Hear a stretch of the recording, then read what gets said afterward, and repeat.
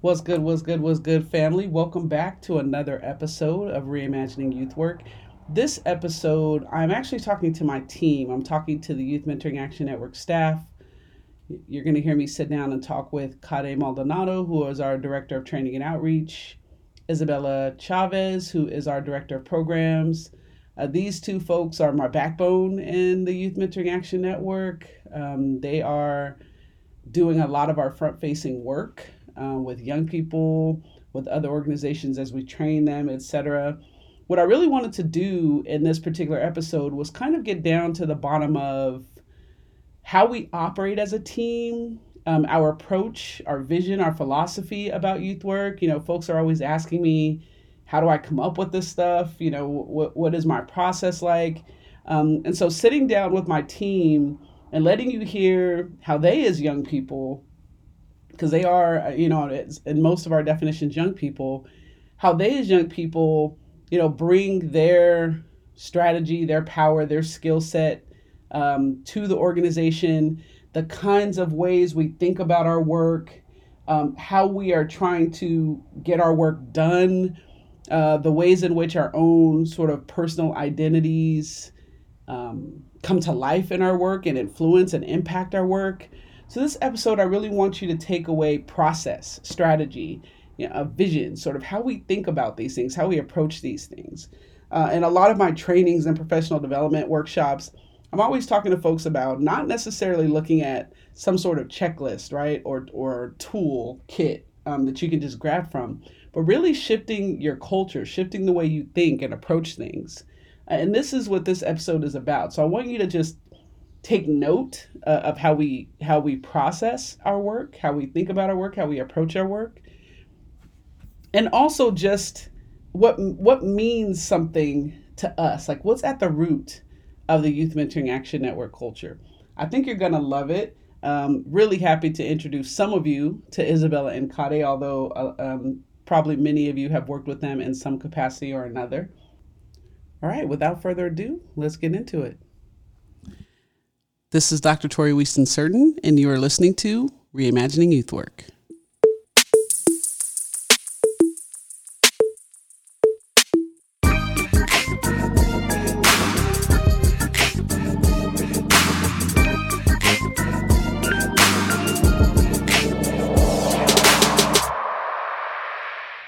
What's good? What's good? What's good, fam? Today is very special because I am actually sitting here speaking to the Iman team. Everybody is always asking who is the genius, the brilliance behind everything that Iman does. Today, you get the opportunity to hear from these young folks who have guided me and who have been alongside me as we do this work with, alongside, for young people. So I have my Director of Training and Outreach, Kade Maldonado, and I have my Director of Programs, Isabella Chavez. What's good, y'all? Hey, excited to be here. Thank y'all for being willing to indulge me. Kade's like, yeah. Thanks for the invite. Yeah. So I really wanted to talk to you all because, like I said in the intro, I know that folks are like, okay, what's the secret sauce? What are y'all doing over there? And I keep telling them it's you guys, but I think folks have to hear for themselves. So I would like to have really just an open, laid back conversation about our work, about the state of the world, especially about the state of the world in relationship to our work. And we had a pre-conversation, so I'm sure some of that will come up. But maybe let's start, and we can start with you, Kade, about telling us a little more about your own story and what brought you to this work. And then Isabella, if you can follow.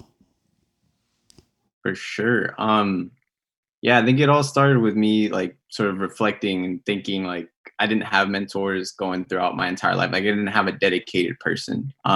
Sort of the work that we engage organizations in and train folks in and get people ready as like, hey, you're the mentor, you're going to engage with this young person. Hopefully it's like a lifelong relationship, all that good stuff. Yeah, I didn't have that. So reflecting on that, or I felt I didn't have that. But then I started to realize as I kind of went through life, like it was a more of our critical mentoring a practical guide, Dr. Torwiesen Certain, like vibe of it takes a village. And so it was like a whole slew of people along this long journey through elementary, middle school, high school. And then sort of like in that early 20s stage, you start to realize like, whoa, that person made a difference and this person made a difference. And that person actually gave me this idea and which led me here.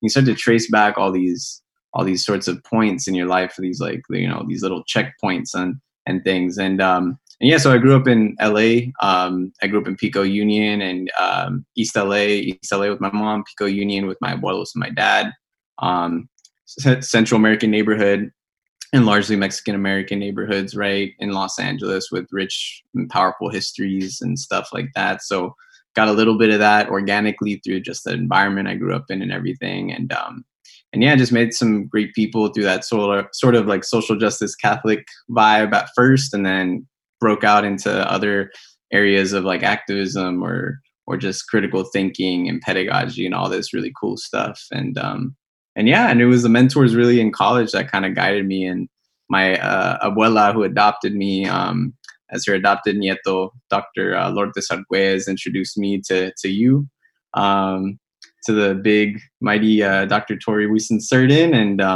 it all just kind of like kept going from there. So yeah. Appreciate you. Yeah, so like Gada, I never really thought much about mentoring or mentorship through the majority of, I think, my early educational career. And it wasn't until I met actually Dr. Torwiesen Certain in an English class in high school that I actually start to think differently. And it was actually, I think, I would have benefited from having so many teachers and mentors beforehand who were able and willing to engage with me on critical concepts. I know I had this idea of like color blindness growing up and thinking that like, we're all equal. We're in like a post-race society and like, everything's fine. Everything, I have equal opportunities. Everything's going to be great. And I knew that as I started navigating my own queerness and as I understood my Latinx identity more deeply, I started to realize about the same time that I met you, Tori, that wasn't the case. And it was just, I was primed and ready to go through your course and talk about, race in a more critical way, talk about it in relation to the course material, but then also in our conversations, just you and I. And it was about high school politics. It was about educators. And you asked me questions that I didn't really have answers to, I think, at the time. And so it really prompted me to go back and then reconsider, like God has said, the mentors that I did have in my life. And reconsider my own identity and what I wanted to do. And truthfully, it was that relationship that started between the two of us very young that made me feel very, very passionate about youth work, be very, very passionate about engaging young people, because in many ways you taught me that young people are going to be the stepping stone. They're going to be the ground floor on whatever change we see in the world. And I think that when you and I put together the LGBTQ workshop. It was the first sort of project that you and I had together. I remember that, yeah.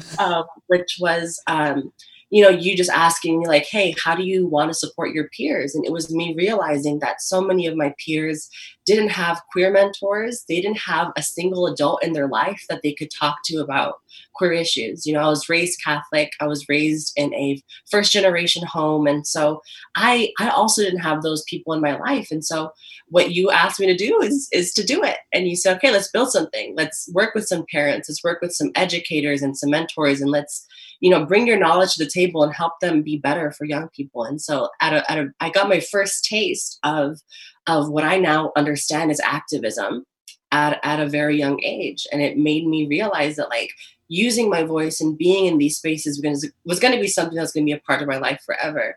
And I consider myself very, very blessed to be a part of the Iman team and for it to be so much a part of like my lifestyle and my livelihood. Appreciate both of y'all. One of the first questions I'm going to just dive into is like, what's it like to work with Iman? Because I think that's that's something that the audience is going to want to know. Like, how is it different here? And I'm really not fishing for any compliments. Like, that's not even what I'm going for, but I'm just looking for, how do we give the audience a vibe of the kind of culture we've created at Iman that creates the work that we do? Sure. I can take this one first. I feel like I struggle to answer this question with everyone. Everyone asks me, like, what do you do? And it's funny because I have little part and parcel little answers for people. And sometimes it feels like, what don't we do? What don't I do? The truth is, I feel like every single day is different. Sometimes it's like 8 p.m. and I'm receiving a text message from 2 to like 3 students. And it's just like, hey, like, I know this form is coming up. Like, I need help filling it out. Or, there's this program that's happening tomorrow at like 9 in the morning. Like, can you give me a little bit more details? And that's a little bit of my program director side. That's in front of like the youth facing work. And so young people, as they are developing themselves and as we are building better programs for them, that is a certain amount or a certain I have to have a certain flexibility when it comes to that work because, people are imperfect. People have their own lives going on. And so managing the program side of things is learning to be very flexible and anticipating a possible like gap in service or a gap in our foresight. Yeah, so I would just say like very, very different. And then there's the outreach and training side, which I've been able to help gather on. And it's taken me all across the country now. So there's the youth facing work where it's like I get to interact with young people. And then there's the work that takes us to interact with adults who are invested in young people. And that's been very interesting because communities are so different, right? And so like as we go into different communities, we realize that the needs are different, their service populations are different. And so the conversations that we get to have are never the same. They're never one and the same. And so I'm constantly learning, and I feel like I'm constantly in just like a crash course in learning about people, learning about investing in communities and all that stuff. So never the same. One day is never completely expected or planned, I feel like. For sure. Definitely. Yeah, I agree with so much of that. And yeah, I feel like at least on the director of training outreach side of everything, it's a lot of hurry up and wait.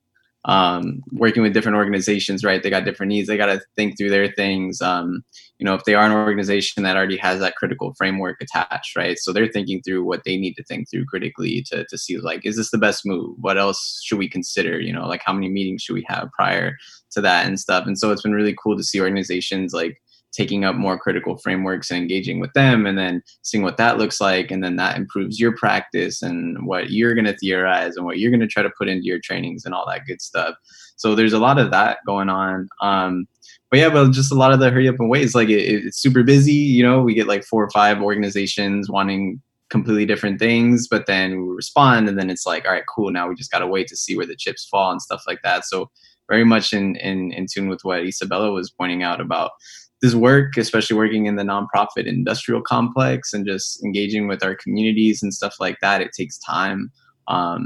It's a process. We're all just kind of walking and running at this, all together in the same line, it feels like, but some folks run a little bit further. Other folks are kind of just like jogging, like, oh yeah, it makes sense. And other folks are just like walking, chilling and everything. So it's definitely super interesting. And a good point that Isabella brings up is just like learning about communities and different vibes within certain spaces within like policymakers in our region with communities that are engaged in activism with immigration or post-incarceration services and stuff like that, local farming and everything, right? There's all these like chismes or things or rules or things that we should be learning about our communities or different strategies that one community thinks works really well for them, but another community is like, no, we tried that actually a few years ago, but no one thought to ask us. So really just seeing where the chips fall and all that and taking it one day at a time, one step at a time. And lots of chill time too, I think is super important. I think at Iman, we definitely get that chill time in and get to work at our own pace, which is really, really nice because you can work in so many different organizations and do that 9 to 5 that ends up being 9 to 10 or whatever. And you're still thinking about work. And I think we do that sometimes too. We're still thinking about work at 10 p.m., but at least we're like chilling doing it. We're watching our Netflix or reading a book or something like that. And it's good, Yeah. So yeah. Self-care is real and encouraged. So Kade, specifically, because you do a lot of like working with other organizations for us, what's different about us than other orgs? Because I know like you do a lot of, even the initial assessment of like, okay, who are you? What do you do? What are you about? What do you need our help with? What do you see that's like unique or different about Iman that, you know, sort of requires us to support these other organizations? For sure. That's a hard question because I feel like I'm trying to talk us up, but not like, you know what I mean? Yeah, but thinking about it, I think what's really different is, you know, with a lot of organizations that have been established and have been around and have been in communities and stuff like that, you sort of see this kind of going back to that sort of thing I was talking about where people are running and then other folks are jogging, other folks are walking, right? You see a lot more of that walking in bigger, more established organizations.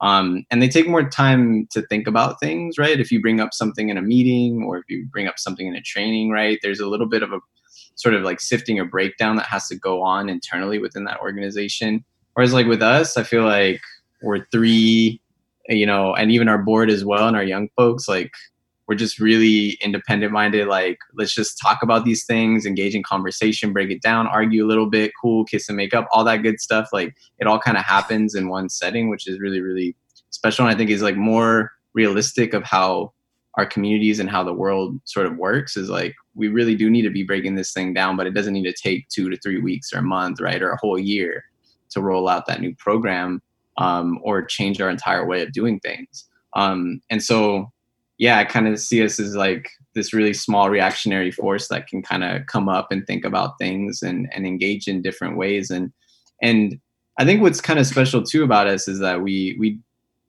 can engage, I think, with anybody. You know what I mean? We have critical thoughts about maybe how a certain organization might be training or doing things right.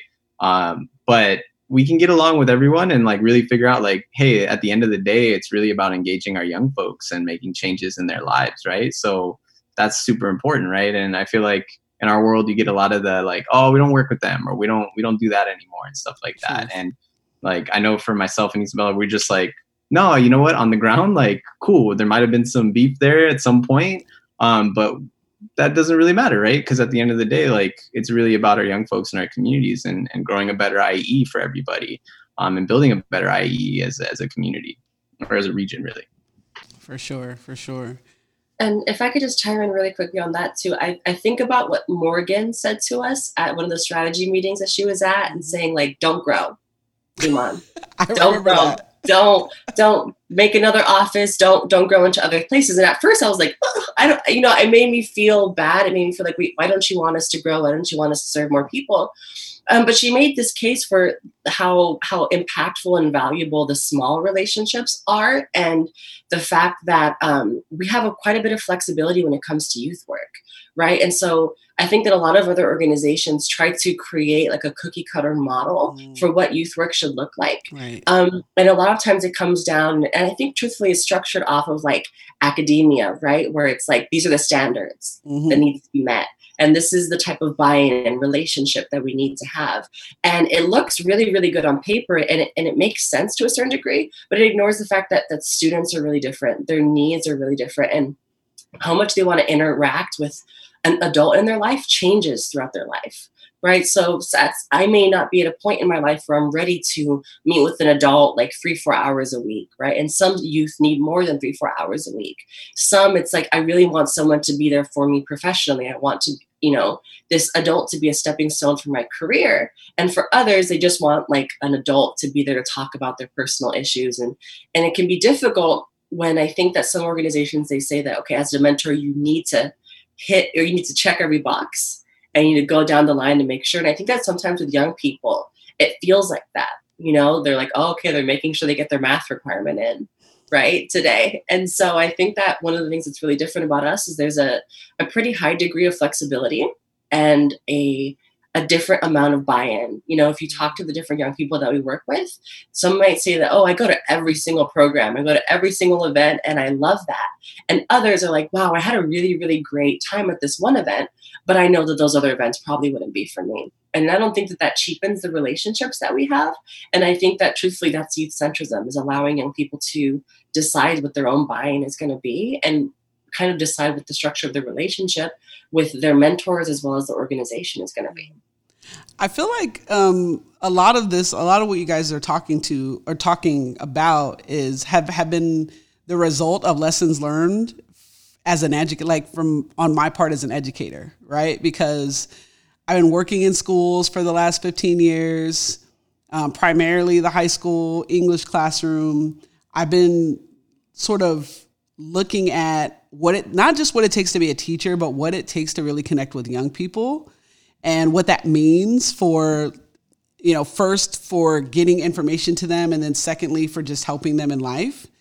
And I feel like everything, and I always tell people this, but I feel like everything that happened in my classroom, or not in my classroom per se, but in schools, I was just kind of like, this ain't gonna work. Like, I kept looking at things, and I know you and I have had countless conversations where I've been like, don't become a teacher. It's gonna be terrible.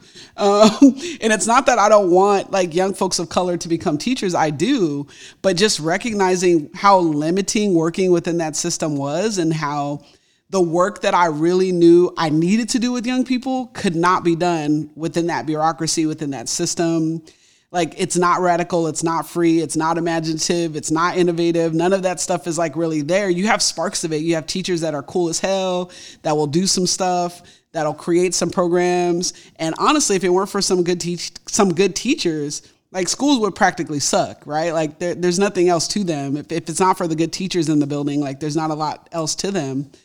So I feel like I learned from like the behemoth of school institutions, and then bringing that to Iman and saying, like, we can't be that bureaucratic. We can't like stifle voices. We have to be more flexible. We have to be more responsive, because if we don't, then we lose young people. Right. And the worst thing for me as a youth-centered organization was to lose young people. So it was like, how can I actually build, I don't even want to call us a system or an institution, but it was like, how can I build processes where we could get our work done, but we could be responsive, where we can be flexible, where we could like pivot if we needed to, right? And I've seen kind of over and over again this sort of affirmation that the universe has given us. Like, even with COVID-19, it was like schools had no clue what to do. They're like, what? Like, there was just like this long process. And again, good teachers were like, okay, we'll figure this out. We'll do it. You know what I mean? But for Iman, it was like, we could pivot. We were so used to being flexible. We were so used to sort of like, okay, let's move here, let's move there, that it was like, okay, we're not shifting a lot, actually. We're still going to connect with young people. We're still going to do it on their terms. We're still going to kind of, all of our values as an organization, centering young people, like employing young people, all that stuff. None of that stuff like ever shifted during the pandemic. And to me, like, that's what it was about. It was like learning from the teaching model or the education model and saying, we have to be the opposite of that, right? Or otherwise we're not going to get anything done. Definitely. Yeah. Definitely. Wait, sorry, can I jump in, Isabella? There's like points that were made there. Yeah, there's so much there, right? We're just like and I think like COVID has shown us that like a lot, because of the fact that I feel like a lot of other organizations, and not putting them down or anything, because it's just like the way that the system is set up and stuff, but they have bottom lines. They have to quantify things. They have to make sure that things are going to be there, that young people are going to graduate, get to college, that they're still going to be able to put like so-and-so went to UCLA, so-and-so went to Stanford, so-and-so went to all these different places, right? And all that. And like, that's not us, because that's not like, sure, we have grants, we have things that we need to do where we need to demonstrate like these are the things that we've engaged in and changed or whatever the case may be. But at the end of the day, it wasn't we're doing things because we need to, it's doing things because we want to in collaboration with young folks. And not only that, it's like, it's not about the quantification of things, right? It's about our qualitative feel. It's about understanding how our young folks are doing, engaging with them, like, hey, you don't want to do a Zoom call in 2 weeks? Cool. Yeah, because you already got like 6 other Zoom calls you need to do for classes and stuff, right? Yeah, exactly. So Yeah, and so just really thinking through all of that and making sure and ensuring creating our own sort of process or system, whatever we'd like to call it, where we don't have to engage in that if we don't want to, and we don't have to produce stuff for young folks if they're not even going to engage in it in the first place, because that's just not effective, right? We're just kind of running in circles and just doing things to show for what and all that. So for sure. Yeah.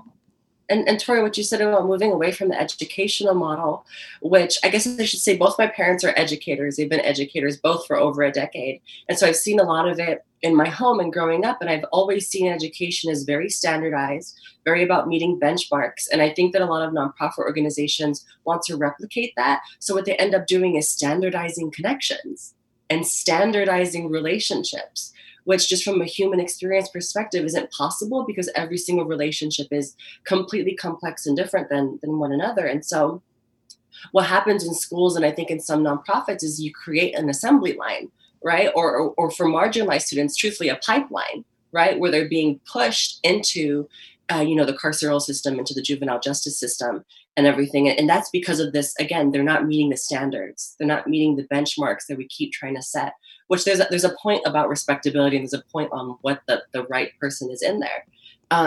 But I think that also schools and youth work as a whole has taken away the responsibilities that should lie within the community. Adults within the community should feel a responsibility for young people. And with the educational model that we have, it's like so much of the responsibility is put on the teacher, right? And it's not on the parent, it's not on the community that's around this child. Mm-hmm. And so what we saw with COVID is all of these parents saying, oh my gosh, teachers need to be paid more, right? This is so crazy. But to me, that says, so you weren't interacting with your young person on an educational level, on a developmental level. You weren't building that sort of relationship in addition to a parent-child relationship. And so I think that what we try to do with our intergenerational dialogue, and truthfully, I think this is one of the most difficult things to train on, and this is one of the most difficult things for me to even put together as a program, is bringing the community in. Like, how do we bring the parents? How do we bring in the grandparents and the aunts and everything? And how do we make a point for community learning, mm-hmm. for community development, and everything mm-hmm. that puts more responsibility on all adults, not just those who are in teaching positions, nonprofit mentor positions, etc. For sure. I think there were 2 times I remember I felt like we did that well. And one was when we did the intergenerational Black women and girls talk, where there was like, my grandma was in the room, and then like there were 5 or 6 year olds in the room and everyone in between. And we just had this really open conversation about like not just Black girl things, but just also generational things. I like vividly remember like the women who had more age, I'll try to be like really sensitive about that, were just like, oh, these were my experiences. And then the younger women being like basically, why are we still dealing with that same stuff? Like, you dealt with it, now we're dealing with it. Like, when are we going to sort of break this chain, right? I think the other place that I saw it that I felt like we did it well was when we went to the self-care lab, and we had a group of age ranges there too. And I just felt like, I feel like there are particular things and particular situations and particular reasons why different generations come together, but really learning how to craft a space where generations come together and are able to talk to each other is like a magical thing and a beautiful thing, right? And I feel like in those 2 events, like, we did it really well, and we can take those strategies and keep, continue to use them. But to me, it's becoming more and more important for our work to be in dialogue with community. And for the reasons that you all noted, that like we're all responsible for taking care of young people, not just schools, not just teachers. And it's bad on, our end as a community that we haven't done it, but it's also, I don't want to be too harsh towards schools, but it's also been schools, because they're standardizing things and because they have a certain status in the community, being like, we know best what to do for young people. And so that just makes other people in the community feel like, well, okay, I don't have anything to offer. And I see that happening with, members of the nonprofit industrial complex too, that are like, well, because we have these standards of like who you need to be and what you need to bring to the table, then that just makes people in the community feel like, well, I could never be a mentor because I don't really look like what you're marketing toward, or I'm not middle class, or, I don't have these kinds of assets, or so, they think. And it's isolation, it's ivory tower. It becomes like problematic. And then you can't really call yourself a community org. Like, I feel like you can't do that.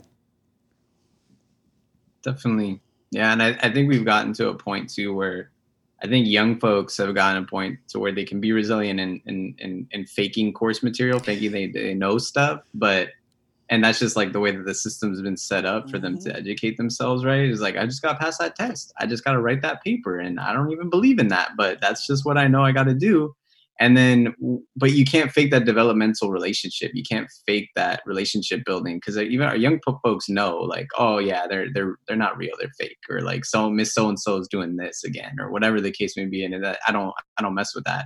And that's like been the biggest struggle. And then you hear, older adults like constantly complain, like, oh, why are they always on their phone? I'm like, well, because there's not genuine connection like with you there or with whoever's there, right? They have that connection on their technology. Technology is a part of that, but I think we miss out on a lot of the opportunities where we have it in our communities and at our homes, right? Like, everybody's just like doing their thing. We have our parents that go and do work. You got your kids that are just going to school. They get basically work to do back at home, and then it's just all the same thing the next day, right? And depending on what your social situation is, you don't have time to really engage with folks and learn, right? And like develop a curiosity about a different career that you would have never heard of because your teacher only talks about police, fire, and like whatever the case may be, or be a teacher or something like that, or just get a degree. And so you don't learn those other points of connection, develop those relationships more holistically. For sure. So go ahead. I just wanted to raise you one more event that I felt, and even in a more personal sense, was a really great intergenerational touchstone, was our Black Girls in Power event, in which we had, young Black women in the room, and then a lot of older Black women. And at the end, and through most of it, there was just a community conversation happening between like 100 people. And I don't know if we've ever gotten the chance, you and I, to talk about this, but I invited my mother to that event. And she learned so much, as a Latina, as a woman, about the experiences of Black women. And we had a long conversation afterwards, and she was telling me that, she realized so many of the issues that were similar, her being a person of color and an immigrant to this country, and the things that she had to navigate as a woman, but also the ways that she needed to support, Black women also. And so for me, that was a connection point between she and I, because we haven't really had too many conversations about womanhood, right? Because of my queer identity and everything. Womanhood has not been a thing that she's been willing to engage me on. Right. And at an event that was so centered on Black women and different generations and the different obstacles that they faced, it was a sort of a breakthrough for my own relationship. I'm there working the event and everything, and of course inviting my mom, but I was able to have conversations because of this event that I probably wouldn't have.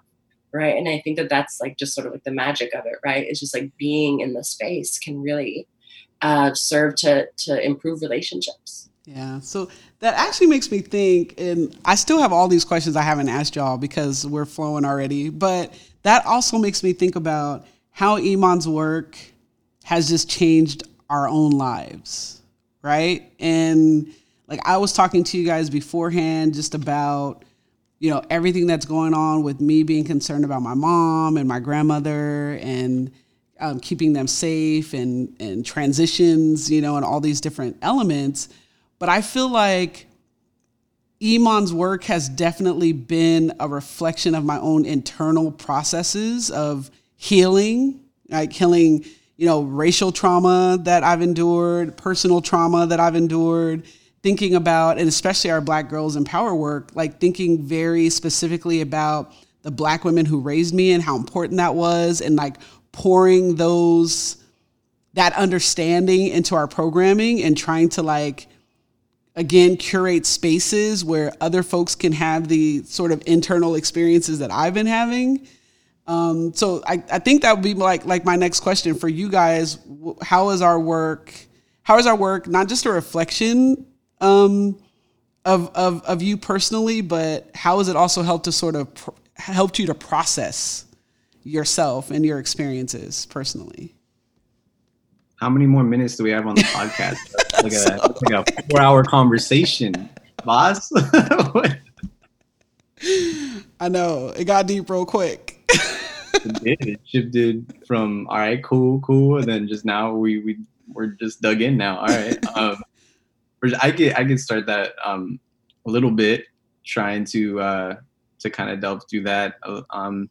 But just like I'm a white passing Latinx like Chicano dude, and and navigating that in our world has been interesting and stuff like that, growing up in a predominantly brown neighborhood and stuff, and being one of the more lighter skinned folks that is there, not being considered to be like part of that community and stuff like that, even though I grew up there as my home and stuff. But like navigating that stuff and navigating the complexities of that, and then benefiting from those things later, and then sort of like developing my own prejudices of like our communities and stuff, and seeing just sort of this like weird inherent segregation, as far as like, oh, that's the brown community, that's the Latinx community right across the way. South Central was like pretty close, right? That's the Black community. We don't really go there.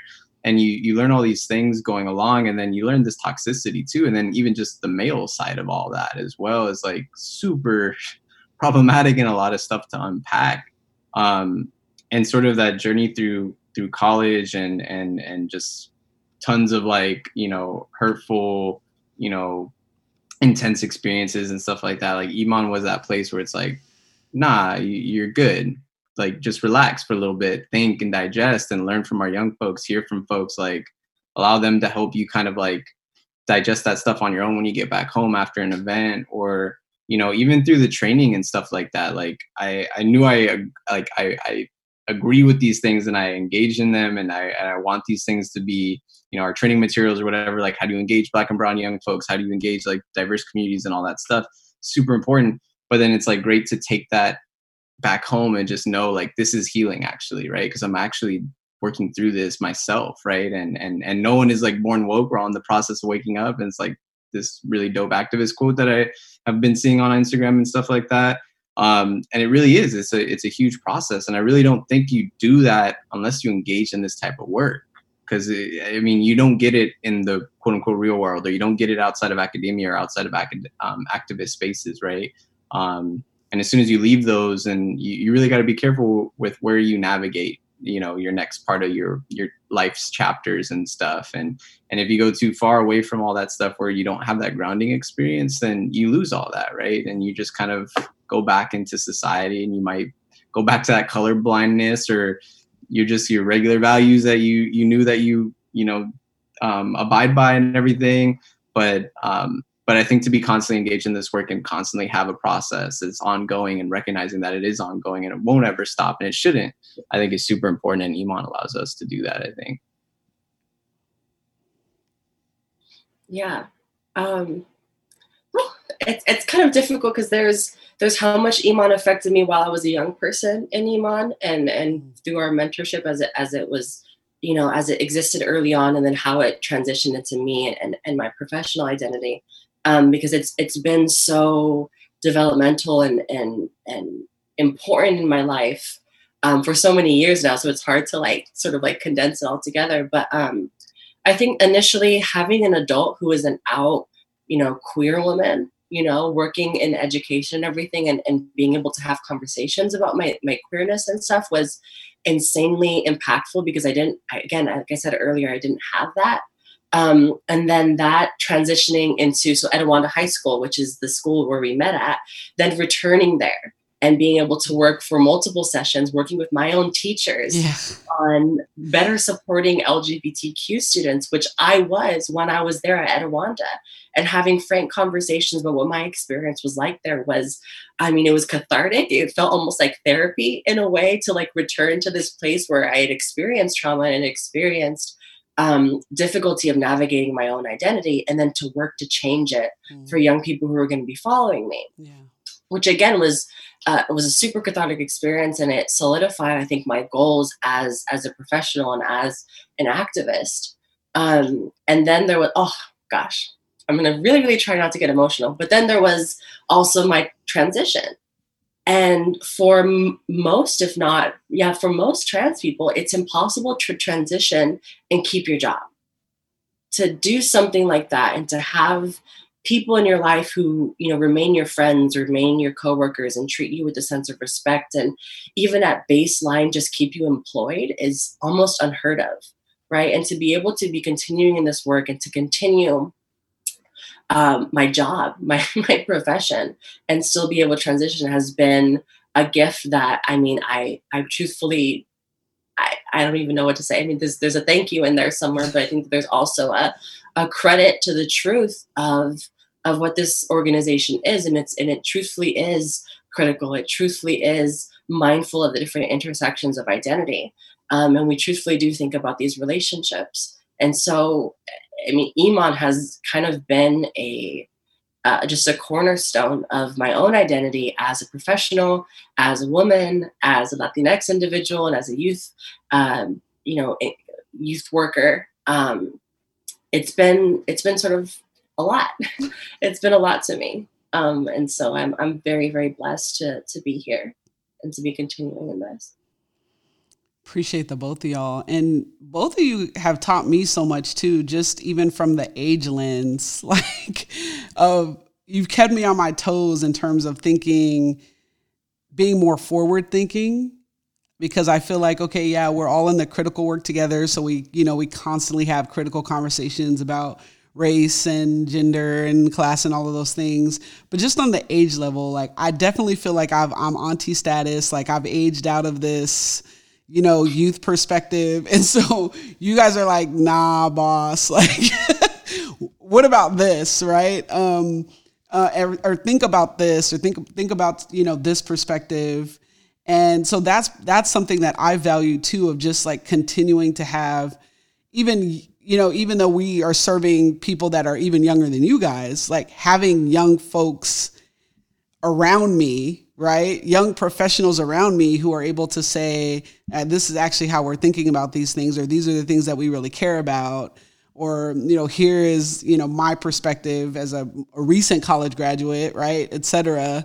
These are things that are important and things that keep me on my toes, because I definitely feel like I've aged out of that sort of, thinking about certain things. And you guys have been able to sort of keep me rooted in making sure that we listen to young people, that we value young people, and not just young people who are under a certain age, but young professionals too, right? Because sometimes there is that age. And I think you guys are at that where we're like, all right, y'all are good. You know what I mean? Like, y'all got jobs, y'all got, your own places, you're good. But there's still a level of, not a level of youth, like you're still young folks, right? And so you bring a lot to the table in that perspective. And it also makes me realize like how when we say young folks, because even right now when I did it, when we say young folks, we almost say it in a demeaning way. Like, young people, like these people who are young and don't know much, right? And so the deficit of age, exactly, or wisdom that comes with that term, which is, it's difficult to say because yes, you are technically young, but to try and not make young sound deficit based is kind of hard. Exactly. So like y'all have definitely been, like you've been holding me accountable in that way too, and really helping, I think, to generate fresh, innovative ideas that, folks over a certain age just like, we're not going to create on our own. It's just, that's what it is. We just don't have that lens. We don't have that experience anymore. So thank y'all. So my next question is about how we are reimagining youth work. So, Kade spoke earlier, or asked earlier, how much time do we have? I feel like we might have to do this in 2 parts. I don't know how it's going to turn out. But I would like a little bit of discussion about like, how is Iman reimagining youth work? What does that look like for us?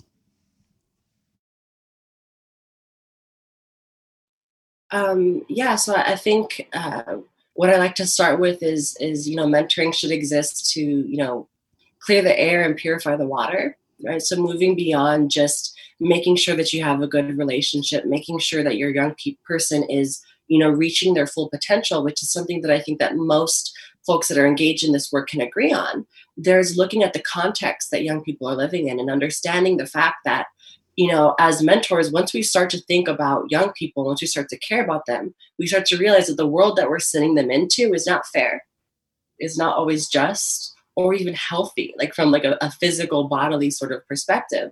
And so I think that one of the points of reimagining youth work that I think fits very central to our mission is not just stopping at, okay, you're great, okay, goodbye. Like go out into the world and do the best. But I think that we also do a lot of work with advocacy. We have conversations internally about, like you said earlier, the state of the world, the state of our country. And I think also being very frank with our young people, introducing them to ideas that can carry them through or can help them to engage in work and engage in their communities in liberatory ways is super important, right? So we don't just stop at the relationship. It goes beyond the relationship. We look at the context of young people as a whole. For sure. I think the crucial point to reimagining youth work is really like tied to changing individuals. I think, like especially the older individuals that engage with young folks. But the only way that you can really do that is by changing those larger systems that those individuals operate within. And so it's hard. And so it's like why abolitionist theories or abolitionist pedagogy and stuff like that is so appealing, because it's like it really calls on us to reimagine everything instead of like, just like trying to change like one individual program or one individual, school and everything like that. But it's like, how do we change this stuff like system wide? I think that's the crucial point. I think the thing that I'm still working on and how I really want to reimagine youth work is like, I feel like I'm in this weird place where I hear older adults like saying, or even people my age, saying like, oh, these young people, they're not passionate about anything anymore. They don't have this flair. They're not like, they don't talk about things with these like deep passion. And I'm like, yeah, but you don't either. Like, bro, like, what do you mean? Like, why they're only going to emulate, maybe they'll emulate what you're throwing out there, but you're not passionate about much either. And like, but then at the same time, I know that they are passionate about things, but the way that our systems, again, are set up, it's like, you really only got to be passionate about one thing to get to this one goal, to do this next thing. And then that's it. And then, your life is over. Goodbye.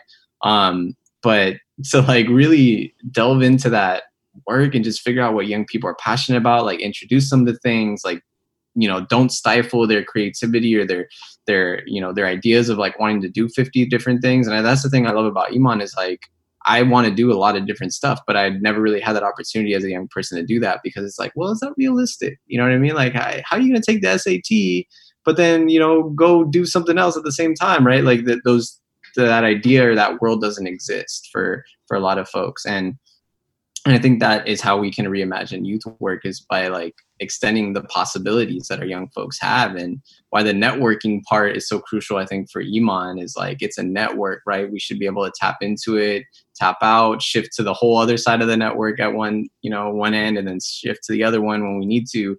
And I think that helps us as like a community, as a society, as a region, whatever, like heal, survive, and then hopefully thrive once we like get past like what, the situation we're in right now. So those are like the two things that I'm kind of like stuck between, is like changing those systems, the change individuals, and then, getting that passion flared up and engaging, and not just for young folks too, but the adults, to get them like, passionate about stuff too, so they can really bring that passion to our young folks as well. For sure. For sure. So we, as an organization, work with a lot of practitioners, folks in mentoring orgs, youth development spaces, inside of schools, outside of schools. What strategies do you guys want to offer them to make their work more critical?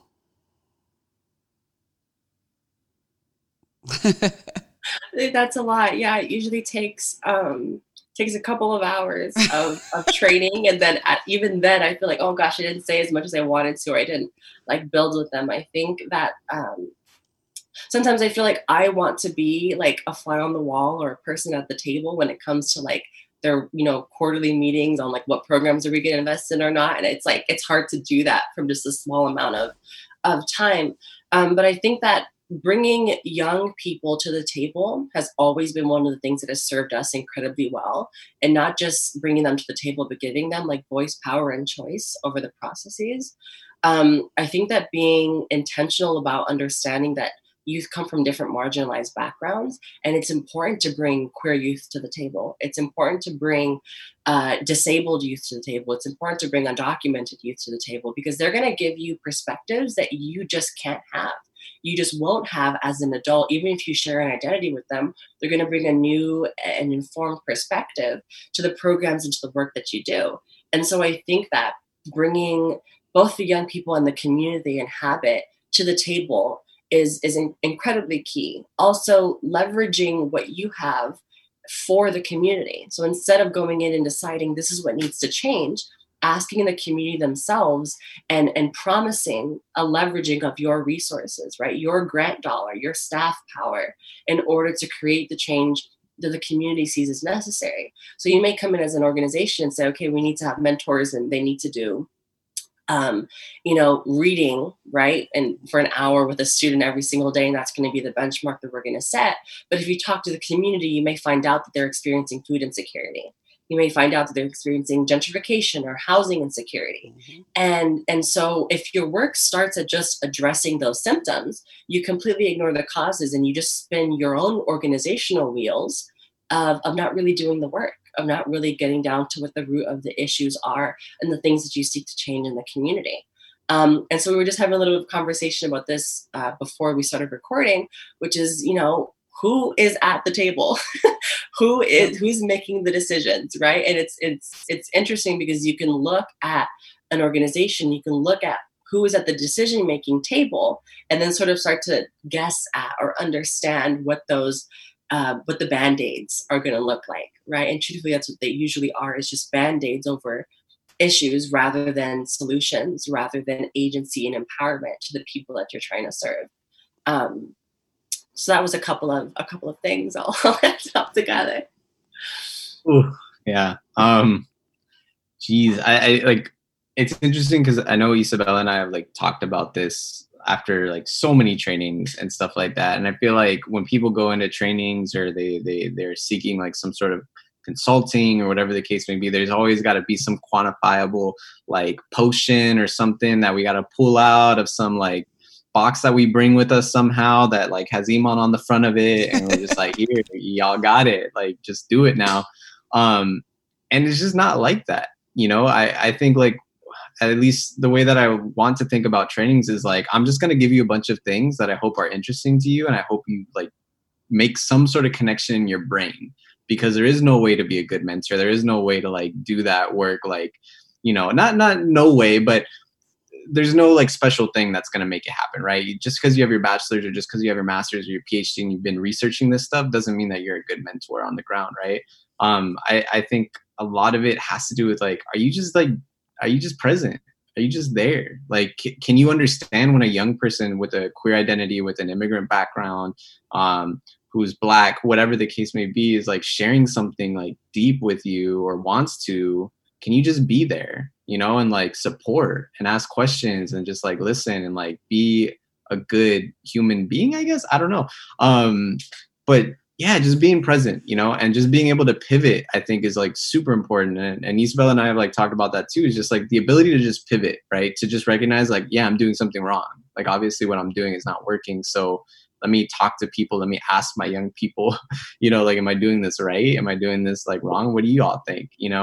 I think it's super, super important, but there's a lot of, personal individual things that are tied to that, right? Like your ego or like whatever the case may be, your ageism, whatever is going on with you. But just being present, being able to just chill out, relax, like see how things are going, and that critical self-reflection, I think is super, super important for sure. For sure.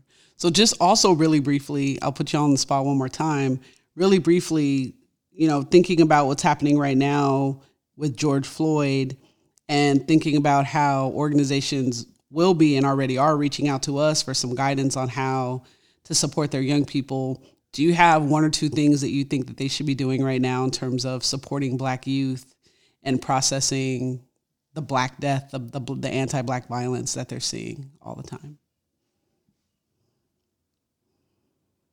Yeah, it's a difficult question.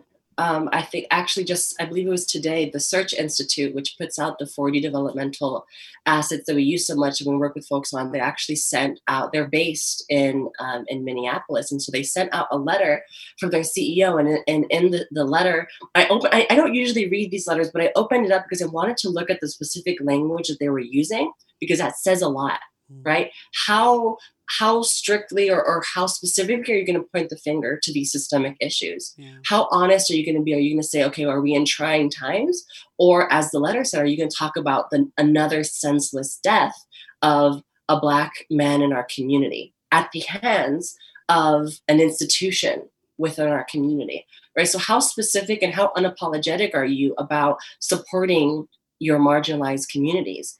How, a lot of times, and this comes up a lot in research, there's this need to be unbiased, right? But these deaths are not unbiased for the communities that are experiencing them. And I look at it a lot with queer issues and the continuing murders of Black trans women, right, that are happening. We need to be unapologetic in saying their names. We need to be unapologetic in calling out the institutions that are doing this harm. And then once we've done that, once we put our own names and our own organizational, respect, on the line when we say those things, then working with the communities and saying, okay, what do we need to do, right? And like God said, sometimes that's a pivot. Sometimes you're already doing that work, but it just means a doubling down on that work. But I think that in an age of political correctness, in an age in which you're constantly trying to protect your grant dollars, you're trying to protect yourself from possible scandals or whatever, or saying the wrong thing. I think that truthfully, a lot of organizations want to just tiptoe around saying the real honest fact. And I think that you actually put in our Mighty Network a question that you put out to everyone. And I remember I opened up the notification. I was just like, whoa, this is direct. But you said straight up, I believe the question was, what is your organization doing to talk to your young people about the continued death of Black people, right? Or something to that degree. But it was like, specifically, all right, I want to see receipts. Let's talk about this honestly and frankly. And I think that a lot of people are afraid of being very unapologetic with the fact of the matter of what's going on, right? And people want to operate in the shades of gray, but sometimes it is a little bit black and white. And when you do tiptoe around these issues, communities, they notice that, and they recognize that you aren't on my side. You maybe want to be an ally, but you're definitely not ready to be a co-conspirator, and you're not ready to be involved in my liberation. Absolutely. Sure. Yeah, I can't really follow that because that just kind of lays it all down there. I think the only point that I would make to practitioners or just folks that engage in youth work is to remind your young folks who do come from marginalized backgrounds, especially if you have Black identifying, Black presenting young folks, like to remind them that you're not doing anything wrong. Your communities aren't doing anything wrong. This is clearly like not your fault. And this has been stuff we've known for so long now. And it's just like that point of frustration where it just continuously grows, or even, yeah. So just reminding folks that like, it's okay. You don't have to post about it. You don't have to keep reposting things that are traumatic already. We already know these things. Just for like, do what you need to engage in self-care, I think is super important. And that's just, that's my perspective as far as like thinking about that. I think on the Latinx side of it, especially on the white passing Latinx side, I think there's a lot of work that needs to be done in the Latinx community around anti-Blackness and stuff like that. And thinking through those issues and thinking like, and I think the past few days really have shown us like, have we all engaged in like things like this where we could put Black lives like on the line, you know what I mean? By calling the police or by other things, like really critically thinking through how do we engage with our communities that are local to us that are Black or are queer or are immigrants too, right? And so really, I think doing that critical self-reflection work, once again, is just super important on the individual level, but definitely reminding our folks, like, it's not you. We just really need to change the system, really. And the other side really is the one that really needs to get things moving and get things changing, for sure. Yeah, for sure. So my final question for each of you, in your freedom dream, what does the future of youth work look like? Oh gosh, there's so much there. There's so much there. I think so. Youth work as a whole, can I touch on educational systems also? Everything. Like, Yep. I mean, All of it. I just think that it's a lot more relationship based, and I think that there's a lot less classrooms. There's a lot less large class sizes in which there's like, just like a group of students that are like I said earlier, expected to meet certain benchmarks and standards and everything. And what we actually are doing is engaging all the members of the community to be involved in youth work, right? And understanding that if we want everyone talks about, okay, society, this is wrong with society, or I have this problem with the youth nowadays. And it's like, why aren't you involved in the process then? Why aren't you bringing your resources to the table, to your experience to the table?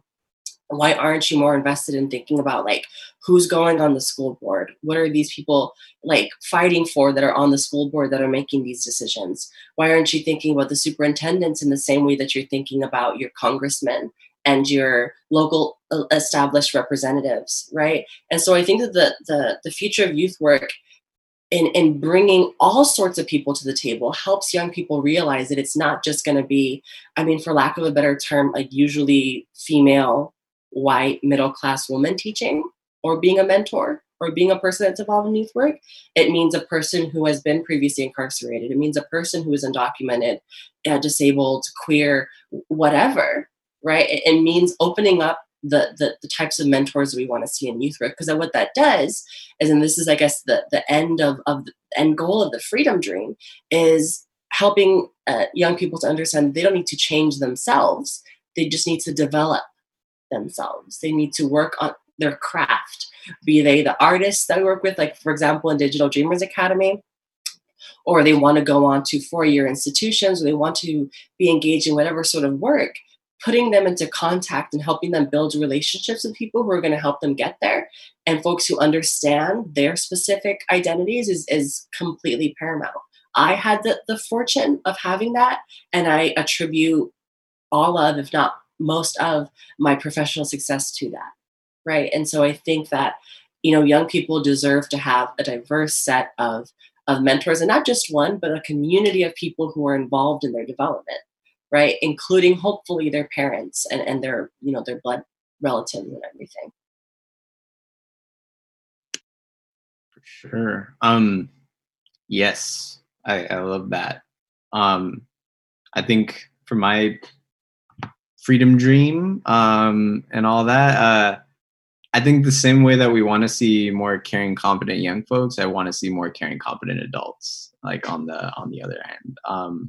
And what I mean by caring, competent is like I want, both young folks and adults to just have a diverse set of experiences, a diverse set of, of ways to care, ways to be empathetic, ways to be sympathetic to folks and stuff like that. And different ways of just being competent, right? Like, and competent not meaning like you're not getting it or whatever, you're less than as far as your thinking or your critical thinking, but competent just like you can feel comfortable asking questions in situations that you don't understand, but also feel confident that you can actually get through this, right? Or can like work through these situations and stuff like that. So I think we'd have a much, better, more caring, competent world, I think, if we were able to accomplish that on both ends, for sure. For sure.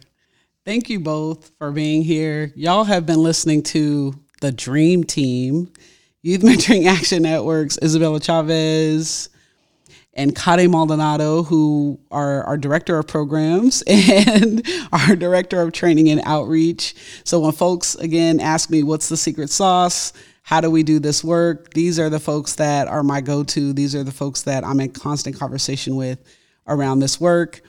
Subscribe, share with the homies, And until next time, keep doing good work.